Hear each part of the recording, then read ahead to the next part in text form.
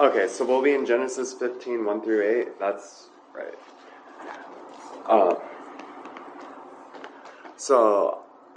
I guess I'm glad that I have another opportunity to preach, that God's given me another opportunity to do that.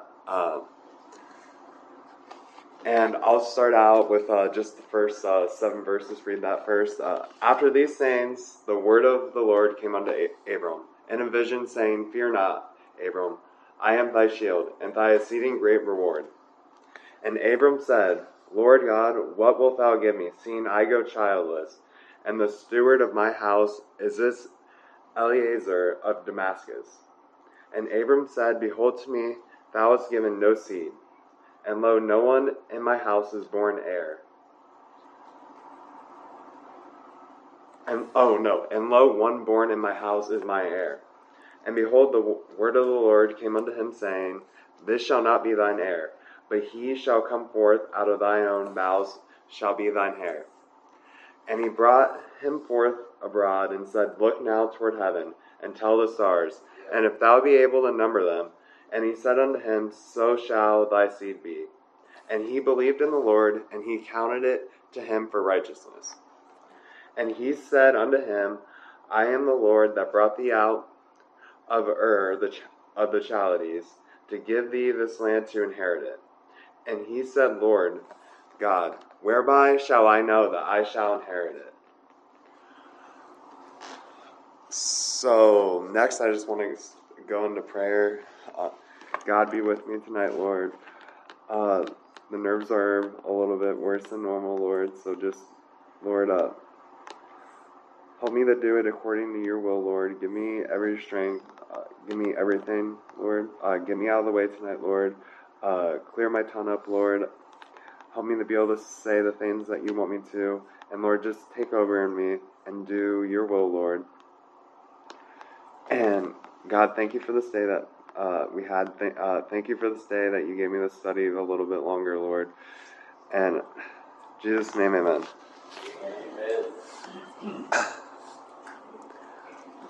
Okay, so Abraham, he was originally called Abraham before God changed his name.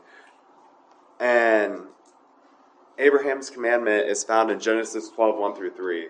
So now the Lord said unto Abram, Get thee out of thy country, and from thy kindred, and from thy father's house, and unto a land that I will shew thee. And I will make thee of a great nation. I will make of thee a great nation. And I will bless thee, and make thy name great, and thou shalt be a blessing. And I will bless them that bless thee, and curse him that curseth thee. And in thee shall all families of the earth be blessed. Abraham follows, and he goes out and leaves the land in Genesis 12, and he's obedient. Then next, and then Genesis 12:7, and the Lord appeared unto Abram and said, Unto thee, thy seed, will I give this land. And there he builded an altar unto the Lord, who appeared unto him. So one thing I want to look closely at in Genesis 12:7 is he says thy seed. So he's telling him right there, it's going to come from his offspring, his children right there. And Genesis 15 starts out with the Lord coming unto him in a vision. And the first words the Lord says is, Fear not. That's the first words he chooses that God says to him. We can never really find out or 100% certain about what Abram was afraid of at this time. We have there is assumptions that some think it's, and the previous chapter was when he rescues Lot from the kings, and some thinks that he could be afraid that they're going to attack out Vengeance from him. While also some believe that it could be what he was facing at this time, where he was supposed to be having a child, but it never happened. So there's no really certain thing that we can be sure that he was afraid of at this time. And Abraham was afraid of something, but he was in a time of doubt and a time of being afraid, and God told him, first thing was, fear not. God reassured him that to not be afraid and to have no fear. So the first thing God did to him was encourage him. Because the next two things is he's telling him, I am thy shield and thy exceeding great reward. So God right here is encouraging him and strengthening him when he must feel weak and discouraged at this point. And God tells us the same. He tells us not to be afraid in his word, because Isaiah 41:10 says, Fear thou not, for I am with thee. Be not dismayed, for I am thy God. Yeah. I will strengthen thee. Yea, I will help thee. Yea, I will uphold thee with the hand of my righteousness. God doesn't want us to be afraid of the circumstances that are going on in our life. He wants us to trust in him. Because he tells us that he will uphold thee with the right hand of my righteousness. He's saying he will uphold thee because that's how he is. He will uphold thee with his righteousness. And he will help us when we are in distress. And he also says that he will strengthen. But the one thing he tells us for these things to happen is the fear not. And he tells us to be not dismayed. He tells us not to be afraid or discouraged. That's pretty much the definition of dismayed, worried, discouraged, that you believe that God can't do these things. Well, God will strengthen thee, and he will help thee. That's what he says. And then he also reminds, right here in Isaiah 41:10, right in the middle, after he tells them not to be discouraged, or the fear not, and reassures them that he's there, and he's with us. He reminds us that he is our God. And that's what we're supposed to be doing. And then he will help us with all these things. He will strengthen thee, and he will help us, and he will uphold us with the right hand of his righteousness. And that means we have to be able to trust him in our minds when we're going through the trial and when we're going through a hard time, that he's going to be able to help us. Because if we have doubt in our mind, how are we going to think that he's going to be able to help us if we're too afraid of the circumstances around us? And then next, we need to accept it in our heart. And our heart needs to believe that is true. Because it's one thing to get the mind convinced that is true. Then the next thing is to get the heart convinced. Because that's two separate things. Trying to convince both of them. Because you could have your mind, you in your mind could believe that it's going to happen. But in your heart, you may be doubting that God may actually be able to do it. So you have to get both of those. And you have to accept that God is able to do this. And that he will be with you during a trial. And the next thing he tells Abram is, I am thy shield. After he tells him to fear not, he says, I am thy shield. And Psalms 28:7 says, the Lord is my strength and my shield. My heart trusted in him, and I am helped. Therefore my heart greatly rejoiceth, and with my song will I praise him. So a shield is basically protection, if you think about it from a battle standpoint. So it's a piece that would basically go around your arm and protect you from things like arrows, sometimes possibly spears if they're more thrown, javelin. That would be more of a javelin if it's thrown. And it would protect from those kind of things. So God is telling us that he is our protection. And so when we are troubled, we need to rely on God to get us out of it. We need to rely on him to protect us and to take care of us and strengthen us, and then we can be helped. When we do these, when we believe that the Lord, when we trust in him to be our strength and our shield, then that's when we're able to receive help. Yeah. Until that point, we won't be able to get help. God will not be able to help us till that point. And sometimes it may take a long time before that help comes. Sometimes it may be instant. Sometimes it may take longer. And this got me thinking about this. So there's a few things that made me think of when I was thinking about this. One of the things was, so when I was at the men's Centerburg breakfast in December, when we were talking about all the promises, when everyone shared a testimony, except one person, and one of the people said, they were talking about their testimony, and they were talking about how they were trying to do their business on their own, and it was not doing well. It was about to go bankrupt. And it was just a failing business. And then when he gave it over to God, that's when, and he trusted that God was going to be able to do something with that business. That's when God took care of the business. And that's when he strengthened the business and protected the business. And that was the testimony that he shared from the verse that he got. And then, I believe that in all of our lives, that we have situations going on that we need to put our trust. We need to put our trust in him so he can strengthen the situation and he can protect the situation and make it better. And because one thing is, in a trial and in tribulation, we learn to trust God more, and we learn to let go, or we get chastened from God. So we let go of things, and we let go of sin in our life. And then also in trials, he tries the heart. That's what the Bible says. Like gold's tried in the furnace, the Lord trieth the heart. And since the Lord trieth the heart, he is trying to get us to trust in him more. He's trying to get our hearts to trust in him more. And as gold is burnt and refined, he's making it so it's more pure. That's what he's doing when he puts us in a trial. And I was thinking about this in another perspective too. So with weightlifting and stuff. So basically what you're doing is putting your muscle through extreme pain and making it work. And so that's causing a hard time, right? After you get done, it could be extremely bad, depending on how much you overdo it. Then the next few days, you feel soreness because of it. And that is just like how the Lord is trying us. It's not going to feel easy every single day when he's trying the heart. It's going to hurt some days, and it's not going to feel the best. But at the end of it, there's progress. And just like in weightlifting, there's progress afterwards. That's what happens when we go through a trial. There's progress afterwards because we have now gotten closer in our relationship with God and we trust in him more.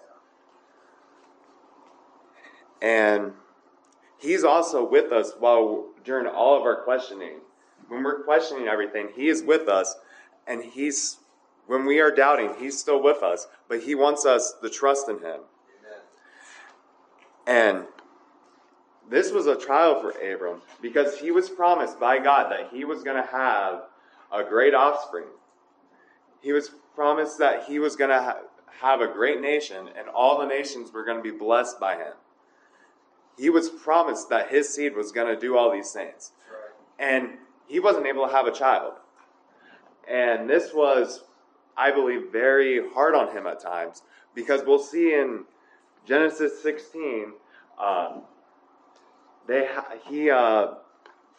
him and Abram and the maid Hagar, they have a child because Abraham's doubting at this point in time.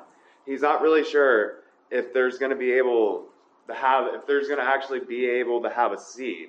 So he's in a point of doubt because he's not sure if there's going to be a seed. So this was a trial that required him to have faith in God, that God was going to give him seed, and God was going to give him seed through his wife, Sarai. Because the reason why it had to come through, because Abraham was already married at this point when God came to him and made the promise in Genesis 12. So for it to be the child that he was talking about, had to come through his wife.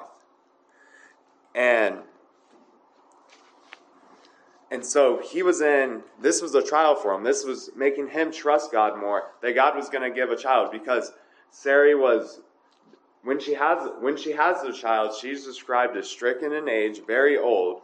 And then she's also, in Genesis 12, they describe her, or Genesis 11, it describes her It describes her as barren. She had no child in Genesis 11:30. But Sarai was barren and she had no child. That's what it described her as. So he had to believe that God was going to give a child through someone that it seems so unlikely to have a child with. Because when someone's barren, it seems so unlikely that they're going to have a child. But God was able to provide and gave Abram Isaac. And we need to rejoice greatly, and we need to be joyful. And he says to sing always, because guess what? He's always helping us with even the small things. He's helping us with all that. He's helping us with the big trials too. And then finally, he tells Abram that there's a great reward for him. And he says, thy exceeding great reward. So it's not just a great reward, like I had in my notes. It's more than that. It's exceeding what you think great is. Yeah. And he tells Abram this. And in Proverbs 11, 18, 19, it says, the wicked worketh a deceitful work, but to him that soweth righteousness shall be a sure reward. As righteousness tendeth to life, so he that pursueth evil pursueth it to his own death. Right here, I'm just going to talk about the righteousness part. It says to him that soweth righteousness, so to him that soweth godly things shall be a sure reward. And there's a reward in accepting Christ as your Savior. If you believe that Christ has died for your sins, there's an inheritance of eternal life. That is a sure reward that we have. And then also, the Bible does talk about rewards in heaven for what we do for Him and to glorify Him and bring Him glory on this earth. So, those things that we have sown, those things which are righteousness things, also shall be a sure reward. And so as we grow in our relationship with Christ, Christ will judge us for those things that we do for Him and what we don't do that He's told us to do. He will judge us for the things that to bring Him honor and glory. He will judge us for the things that we don't do and the things that we do. And there is also a joy to living a life for Christ. And guess what? It's not a depressing life. It's a joyful life to have. Because we have something to be joyful about, and that's Jesus Christ. That's because God loved us so much that He sent us Jesus Christ to die for our sins. And it doesn't matter how gloomy the trial is. If God says that He's with us, He will never leave us nor forsake us. So Christ is with us during the trial. It doesn't matter how gloomy it is. We have something to be joyful about because God's with us. And God's still showing us grace during that trial. He's showing us grace so we can trust Him more. And Abram asked God a question next. So the next, he asked Him a question. And he asked Him, is the steward of my house, is Eleazar, is he the heir? Is he going to be my seed? Is he going to be the one that you do all these things with? That's what he's asking in verses 2 and 3. And then it's a good question that Abraham had. But he forgot a little bit of the promise that God gave him in Genesis 12. Because he said, thy seed. So thy seed means his seed, not anyone else's seed. Because, due to custom back then, there was a custom. So if Abram would die without a son, his eldest servant would become his heir. That's how it worked. But heir means basically the person that's going to inherit it. Seed has a different meaning. Seed has the meaning, so it's basically seed is more intending to be more of your offspring. And so Abraham this was already probably starting to struggle with him at this point in time. And then God reminds him that it will be from his seed. And verse 4 it says, and behold, the word of the Lord came unto him, saying, this shall not be thine heir, but he that shall come forth out of thine own bowels shall be thine heir. So he's telling him that his heir, so the one that's going to get all that inheritance is going to be his own child that he is going to have. And God was faithful to him and gave him that promise because Isaac came and God was faithful to that promise. And he's faithful to us on all of our promises too. He delivers on all of them. Even when it seems very unlikely and very doubtful, because there was a lot of things to doubt because of all the circumstances around. But God is faithful in all of them. Even when it doesn't seem like He can be, He is still faithful in all of them. You just have to, You just got to keep believing. He will come true. Yeah. And with one, think about this, with one child, God did all that with the offspring of Isaac. With that just one child, he made him as the stars. He kept that promise that seemed, if you think about it, just one child making that promise. How impossible is that? But he was able to do it. And Abraham he did the next important part of the promise. And it says, and he believed in the Lord. And then, next I'll explain it. It can get a little bit confusing with the wording, I believe, because there's a he and a him right there. And he counted it to him for righteousness. So this he right here is talking about God. And God counted it to him. Him is Abraham, for righteousness. So God counted it to Abraham for righteousness. And so this belief that Abraham had, so when Abram put his belief in the Lord, God counted it to him for righteousness. So Abram, who had no righteousness, God justified and pardoned him and gave him righteousness. Because the Bible does tell us that the righteous only inherit the kingdom of God. The unrighteous do not. They have a different destination. And so God made him righteous. And God put his righteousness on Abram. Because God is the only one that can achieve true righteousness. But God is graceful and merciful to us, and he gives us righteousness. Because of Jesus Christ, we are able to be made justified through him. Yeah. And I'll explain it in Romans 4, 1 through 5. I have a little bit down in my notes that it's talking about. And so because of this belief that Abraham put on him, he became righteous. And God still does the same thing today. God is asking for our belief in him, that Jesus Christ came on this earth, lived a sinless life, and died for our sins. And then he rose again on the third day. And Romans 4, 1 through 5 says, "What shall we say then that Abraham, our father, as pertaining to the flesh, hath found? For if Abraham were justified by works, he hath whereof to glory, but not before God. For what saith the Scripture? Abraham believed God, and it was counted unto him for righteousness. Now to him that worketh is the reward not reckoned of grace, but of debt. But to him that worketh not, but believeth on him that justifieth the ungodly, his faith is counted for righteousness." And so this passage that Paul is writing to the church of Rome, he uses Abraham's faith and belief in God. He says it's not the works that made him righteous. The works, because Abraham was a sinner just like everyone else. You can read in the life of Abraham, there was many mistakes that Abraham made over the course of his life. But because he believed in God, that's what got counted to him for righteousness. Abraham was not justified by his works. And there's nothing, and we are the same way. We're not justified by our works, because the Bible tells us we are saved by grace. Amen. We are saved by the grace of God. And we have no reason to glory in our works. That's what he's saying. For if Abraham were justified by his works, he have whereof the glory, but not before God.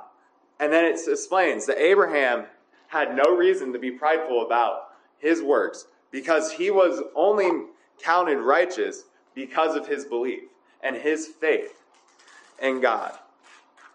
And it says the same thing. So, but him that believeth on him that justifieth the ungodly. So them that justifieth the ungodly is Jesus Christ. He's the one that justifies us. And his faith, so if we believe on him that died for our sins and did all that for us, then he justifieth the ungodly. And then our faith in him is counted for righteousness. So our faith in Jesus Christ, that's what gets counted for righteousness. And so also Romans 3:23 tells us, "For all sin comes short of the glory of God." So our sins do not outweigh our good works. That's not how it works here either. We are saved by the grace of God, the grace and mercy of God. And the simple belief that Jesus Christ came and died for the sins of the world, and then he died and rose again on the third day, is the faith that gets counted for righteousness. And then we get the righteousness of Jesus Christ. And it's so infallible to think that Christ would do that much for us, that Christ loved us so much that he would die for our sins, and he would do this all for us, because he didn't have to do this for us, but he loved us that much, and he loved us that much that he would do that for us. And so everyone who has been justified by Christ has been counted for righteousness. And me, I'm a sinner. So that means I am considered the ungodly. But I believe that Christ died for the sins of this world. And I believe that Christ rose again on the third day. So that belief right there, because I can't get to heaven. I have fallen short. For the wages of sin is death, but the gift of God is eternal life through Jesus Christ our Lord. That's what Romans 6:23 says. So I have death. That is what happens. But the gift of God, that's Jesus Christ right there, is eternal life through Jesus Christ our Lord. That gift that Jesus Christ gave to us is what gets counted. And then we get clothed with his righteousness that he did on the cross when he took all of our sins and all our shame with our sins. And he put righteousness on our account. And in John 14:6, Jesus saith unto him, I am the way, the truth, and the life, and no man cometh unto the Father but by me. And Jesus Christ strictly says that he's the way, the truth, and the life. So he's all three of those things. And there's no one's going to come to the Father, but only way is through Jesus Christ. That's what he tells them. No one else, there's no other way of getting to the Father but by Jesus Christ. And those that choose not to go into the Father by Jesus Christ, those all go to a separate kingdom, which is the kingdom of, which is the lake of fire and brimstone. They go to that part. So they don't get to go to heaven. They go to hell.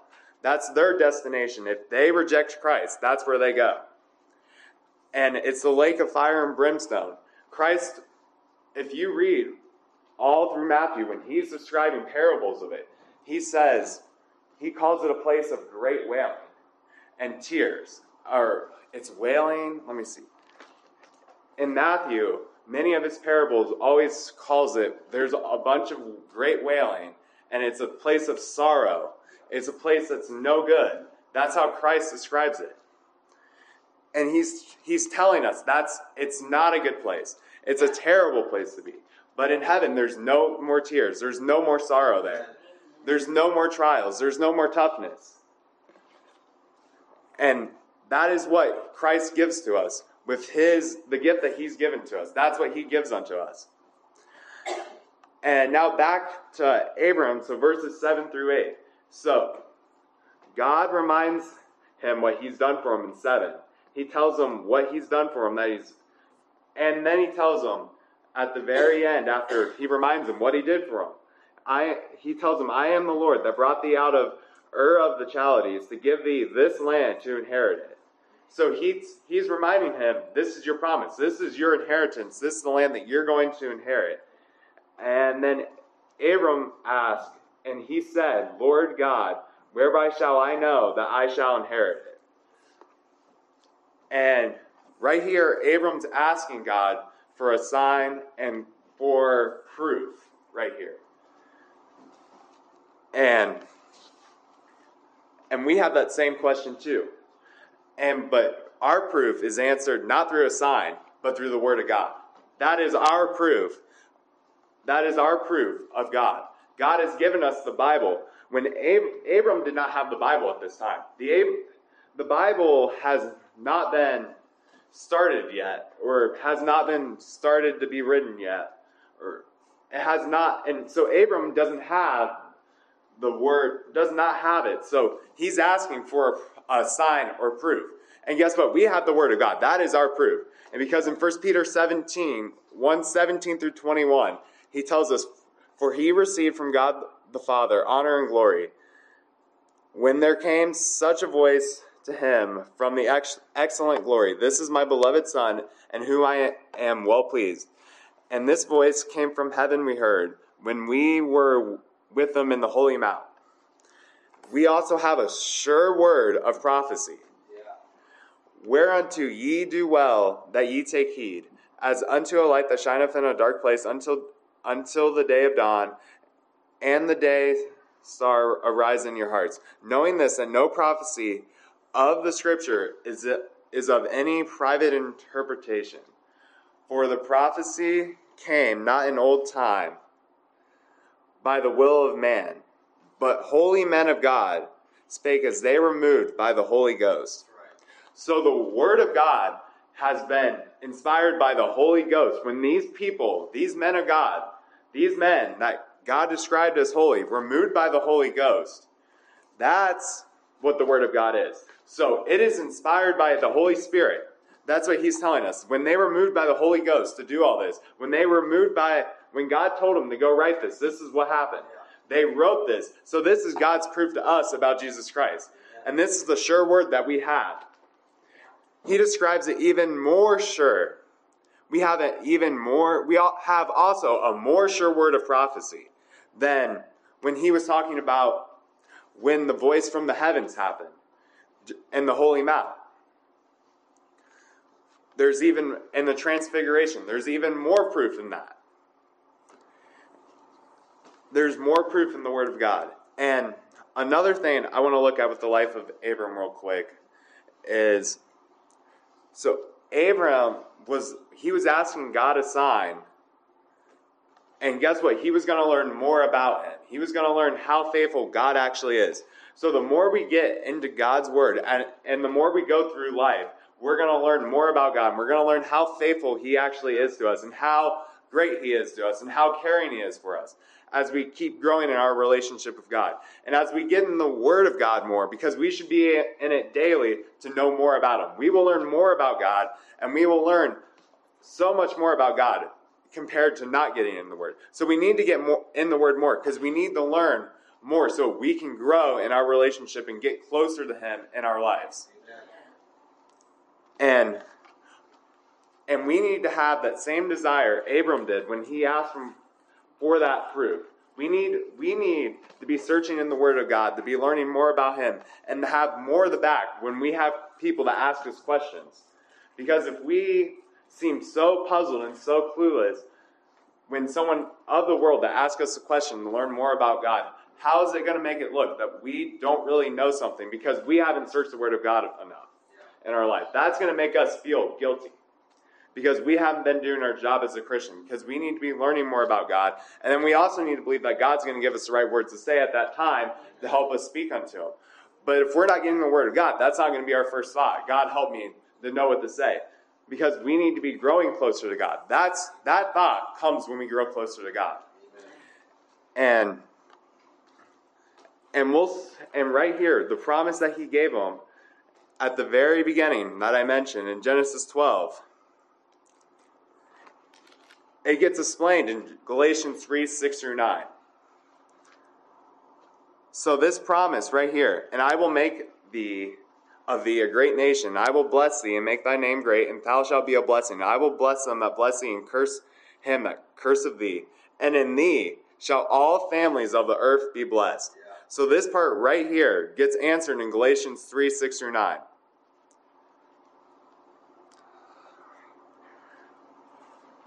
And Galatians 3, 6 through 9 says, even as Abraham believed God, and it was accounted to him for righteousness. Know ye, therefore, that they which are of faith, the same are the children of Abraham. And the Scripture, foreseeing that God would justify the heathen through faith, preached before the gospel unto Abraham, saying, in thee shall all nations be blessed.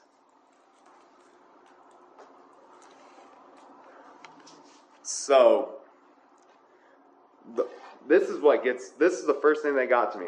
So, it says, preach before the gospel unto Abraham, saying, in these shall all nations be blessed. So he's telling them that guess what? All nations are going to be blessed because of Jesus Christ. That the gospel is Jesus Christ and what he did for us. And all nations are going to be blessed by it. And and God already knew this was going to happen. So he promised Abraham that was going to happen. God seen something that was going to happen, and it's still happening at least over 2,000 years later happened. Even from Christ's time. And Abraham was probably, I don't know exactly the time, but it was probably about 3,000 years approximately. I'm not exactly sure. But about 3,000 years back at this time. Or at least 2005. Maybe. I don't know. But I'm not exactly sure. But think about it. God seen that far ahead and gave that and told him that far ahead of time. That all nations were going to be blessed because of the seed of Abraham. Because of what was going to come in him, which was Jesus Christ. And that gets to me that God would see it that much. And he knew that at that time that Jesus Christ was going to be for the heathen, which is the Gentiles. And he wasn't just going to be for the Jews, which is Abraham's direct seed. It was going to be for everyone. That's what Jesus Christ was going to be for everyone. He already knew that was going to happen. So he promised that to Abraham. And then also the other one I like a lot in this one is that they which are of faith, the same are the children of Abraham. So he's telling them the children of Abraham are the ones that believe in God. The ones that have accepted are the children of, know thee that which are of faith. So the children of faith, the children of God, he describes them as the children of Abraham. And Abraham means exalted father. That is what Abraham means, or that's what it gets translated to, or that's what that name means. It means exalted father. And I'm also thankful that Christ came for the Gentiles, because if Christ could have just came for the Jews, but he came to everyone, and he blessed all nations for it. Because if he didn't come for the Gentiles, I'm pretty sure none of us here are of Jewish descent. So none of us would have really been able to ever accept Christ if he didn't come for the heathen also, which means he was coming for the Gentiles. So in conclusion, Abraham while there was times that he doubted God, he was obedient to him. And there was times where he disobeyed God, but he was also obedient to him. There was times he doubted, but he was also faithful. But most importantly, he believed in God. He believed in God, and Abraham was a sinner. Even though he was not perfect, he was justified, and he was counted for righteousness. And the blood of Christ is what counts us for righteousness. And our belief in Christ is what gets our righteousness accounted. So our belief in God gets counted for righteousness. His account of righteousness gets accounted to us. And God encouraged him and told us not to fear. God wants us to put our lives in his trust. He wants us not to fear. He wants us not to take over and try to solve the problem, but he wants us to put the problems in his care and the trial in his care and trust him more and fear not what's going on. And just like Abraham that asked for a sign, when we are in these hard times, we need to get in the Word of God. We need to search the Word of God and find out the promises. Because often we forget promises in the Bible. But God doesn't forget them. Even though Abram was starting to forget the promises that God gave him, that he was going to have that it was going to be from thy seed. God reminded him it was going to be from his vows. And so we need to get in the Word of God and search more promises, just like the challenge the pastor gave Wednesday night. We need just that challenge that he asked to find more promises so we actually know all the promises that God actually gives us. That was the challenge that was given Wednesday night. And I think it's a great challenge because we need to know more. We need to learn. We need to learn his promises and be reminded of them. Because I think too often, just like he said, we forget all the ones that we actually have. We just use a certain few and we forget those. And we forget the rest. But there's so much more that God gives in promises. Because it says exceeding great and precious promises. And so, exceeding great, just like he said, there's an exceeding great reward. It's above what we can imagine. Yeah. Think about it. Great rewards already, that's great in our standard.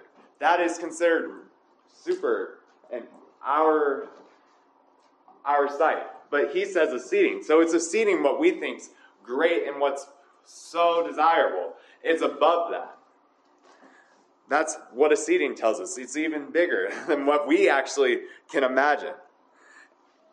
And as long as we keep following God and we keep sowing righteous things, just like it said in Proverbs, there is a sure reward, and it's going to be exceedingly great than what we can imagine. Because think about it. It's already exceedingly great enough. Because if you read Revelations, all the things that it tells us about the righteous, the ones that are clothed in white, the ones that are with Christ.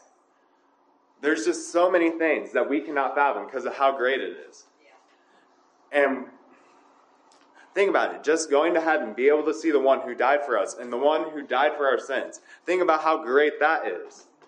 And it's exceeding. We think it's great, but it's going to be exceedingly great what we actually think. And just like Abraham that asked for a sign that he was going to inherit that land, we need to keep searching that word of God to find as many promises as we can find and to learn more. And so we have more proof of Christ and we learn more about it because the word of God is our proof, what we have. And that's all I have tonight, Pastor, so I'll let you take the rest.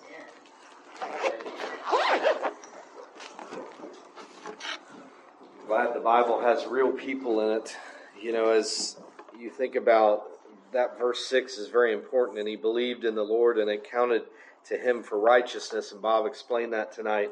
And then you go to the very next chapter, and you've got Hagar, and Ishmael, probably one of the biggest mistakes in the entire Bible. We're still dealing with it today, after he believed and trusted in the Lord.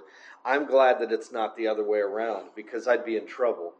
But when I read that, I say, you know what? If a man of God that's trusting in God, believing in God, it's counting for him for righteousness, then makes one of the biggest mistakes this world has ever seen. The top few, definitely, because you think about the Muslim world is that right there. To think what a God of mercy that then turns right around again in chapter 17 and is making even more promises to him and changing his name and everything else. That's the God we serve, and I'm so thankful that he's got real people in this book. And I tell you what, don't let the devil ever convince you that you've done too much wrong after you're saved or you've messed up too many times or anything else. That's not a license to do that, but I'm telling you what, God's merciful, and he still loves us, and he's ready for us. You know what he's ready for us to do? Just come back and trust him again. That's what he wants. So thank you, Bob. We're going to open up the altar tonight, as we always do.